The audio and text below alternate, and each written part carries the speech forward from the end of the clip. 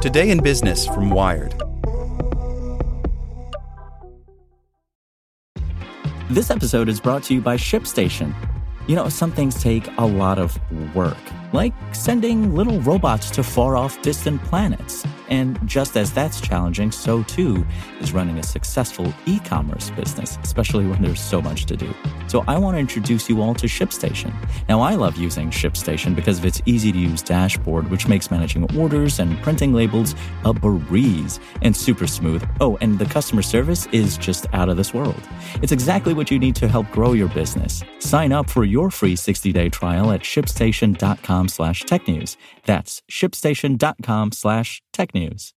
This podcast is sponsored by Ramp. Are you the decision maker in your company? Consider this. For the first time in decades, there's a better option for a corporate card and spend management platform. Meet Ramp, the only corporate card and spend management system designed to help you spend less money so you can make more. Most corporate credit cards offer points as incentives, but those points amount to less than their worth in real cash value. Ramp's business cards offer you cash back, real money in your pocket. Plus, you control who spends what with each vendor. And Ramp's software collects and verifies receipts automatically, which means you'll stop wasteful spending and close your books in hours instead of days. Businesses that use Ramp add up to 5% to their bottom line the first year.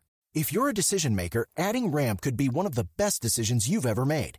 And now get $250 when you join Ramp for free. Just go to ramp.com/easy. Ramp.com/easy. RAMP.com/easy. Cards issued by Sutton Bank and Celtic Bank, members of FDIC. Terms and conditions apply. Here's today's spoken edition of Wired. Why Lyft is Trying to Become the Next Subscription Business by Jesse Hempel. In many U.S. cities, ride-sharing is a commodity. Both drivers and riders pull up Uber and Lyft interchangeably on their phones, weighing which to use based on price and wait time. That's a problem for ride-sharing companies. In an industry where new apps like Via, Juno, and Gett are coming online regularly, riders have myriad choices. Uber and Lyft can't keep undercutting each other and everyone else to win riders forever. Eventually, they'll have to charge enough to retain drivers and also turn a profit, competing on the strength of their product and their brands.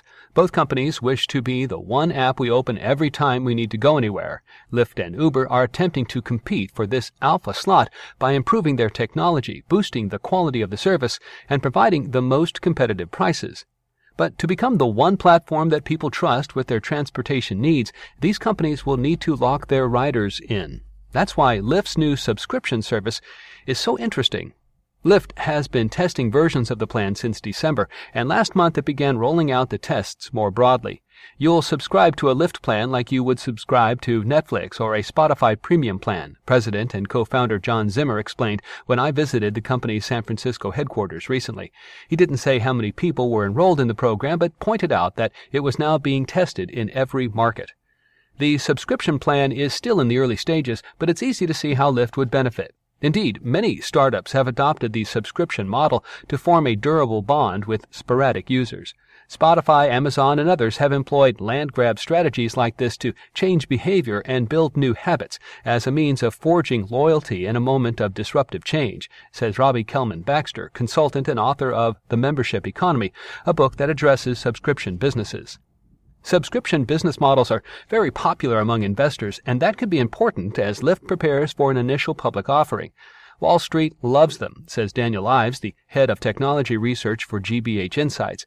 He calls this approach a golden business model because it locks in repeat customers over time. This is something that, as the company goes from private to public, would be looked on very favorably, he says.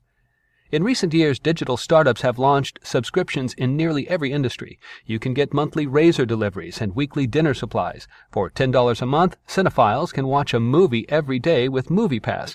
You can listen to music with Spotify, get free delivery and just about everything else with Amazon Prime, and take fitness classes with ClassPass.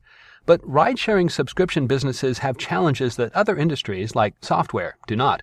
Up until recently, most of these subscription-oriented businesses were for digital offerings, where variable costs were negligible, Kellman-Baxter says. But with rides, there's a real cost for each ride.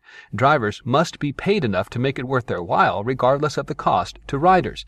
The biggest concern is going to be coming up with pricing that doesn't bankrupt them, but is still compelling. she says. Since 2016, Lyft and Uber have experimented with membership passes, testing similar, simple programs. A rider pays an upfront fee and then gets reduced cost rides for a month. Prices and services vary according to the individual market, but 2 years in, these passes remain experimental and hard to search out. Riders discover they are eligible through the app and they can only try it for 1 month. While Uber has no immediate plans to move the program out of its testing phase, Lyft's subscription program takes the concept much further. Right now, riders have 2 options. They can subscribe to the all-access plan for $299 per month and get 30 rides of up to $15. If a ride costs more than $15, a rider will be charged the difference. Or they can subscribe to the commute plan and pay $3.99 a month in exchange for 45 Lyft rides between work and home, set at one personalized price. One early tester, a Chicago writer named Rachel Morrison, who is a competitive intelligence analyst for the company Arity, blogged about her experience. The deal was no joke, she wrote. She paid a $135 monthly subscription fee for 30 rides using Lyft Line, the carpooling service that cost up to $10 each. In Morrison's case, at least, the subscription had the intended loyalty-generating side effects.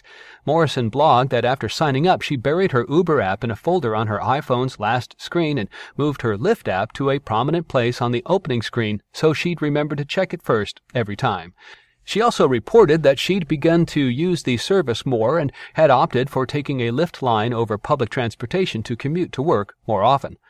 A subscription business also sets Lyft up for a future where its riders use more forms of transportation, like renting bikes and scooters, and turn to the Lyft app to figure out when to use a car and when to take the bus. Zimmer plans to expand this even further in a bid to be a full replacement for car ownership. If we have a rental car program now that has tens of thousands of vehicles for drivers, we could potentially offer that to passengers, Zimmer told me. Rideshare loyalty could help these other revenue streams thrive. If riders are opening the app nearly every day to call the Lyft line, for example, they're more likely to discover and experiment with these new services. But changing behavior is hard. When it comes to ride-sharing, most people are looking for the best price, and it will take a lot to train them to stop searching for something better. I checked in with Morrison, the woman who'd blogged about her experience with Lyft's membership, to see if she was still using the service. She loved it the first month, she told me, but rather like a gym membership, she didn't use it as much the second month, and so she let her subscription lapse. Introducing Wondersuite from Bluehost.com, the tool that makes WordPress wonderful for everyone. Website creation is hard, but now with Bluehost, you can answer a few simple questions about your business and goals, and the Wondersuite tools will automatically lay out your WordPress website or store in minutes. Seriously. From there, you can customize your design, pick your brand colors, and add blocks. No custom theme or coding required. You'll get content suggestions that you can keep or revise, and with Yoast SEO built in, we automatically help you get found in search engines. From step-by-step guidance to suggested plugins to an AI-powered help bot, our built-in tools make WordPress wonderful for everyone. Whether you're a beginner or a pro, you can join over 2 million Bluehost users. Go to bluehost.com/wondersuite. That's bluehost.com/wondersuite.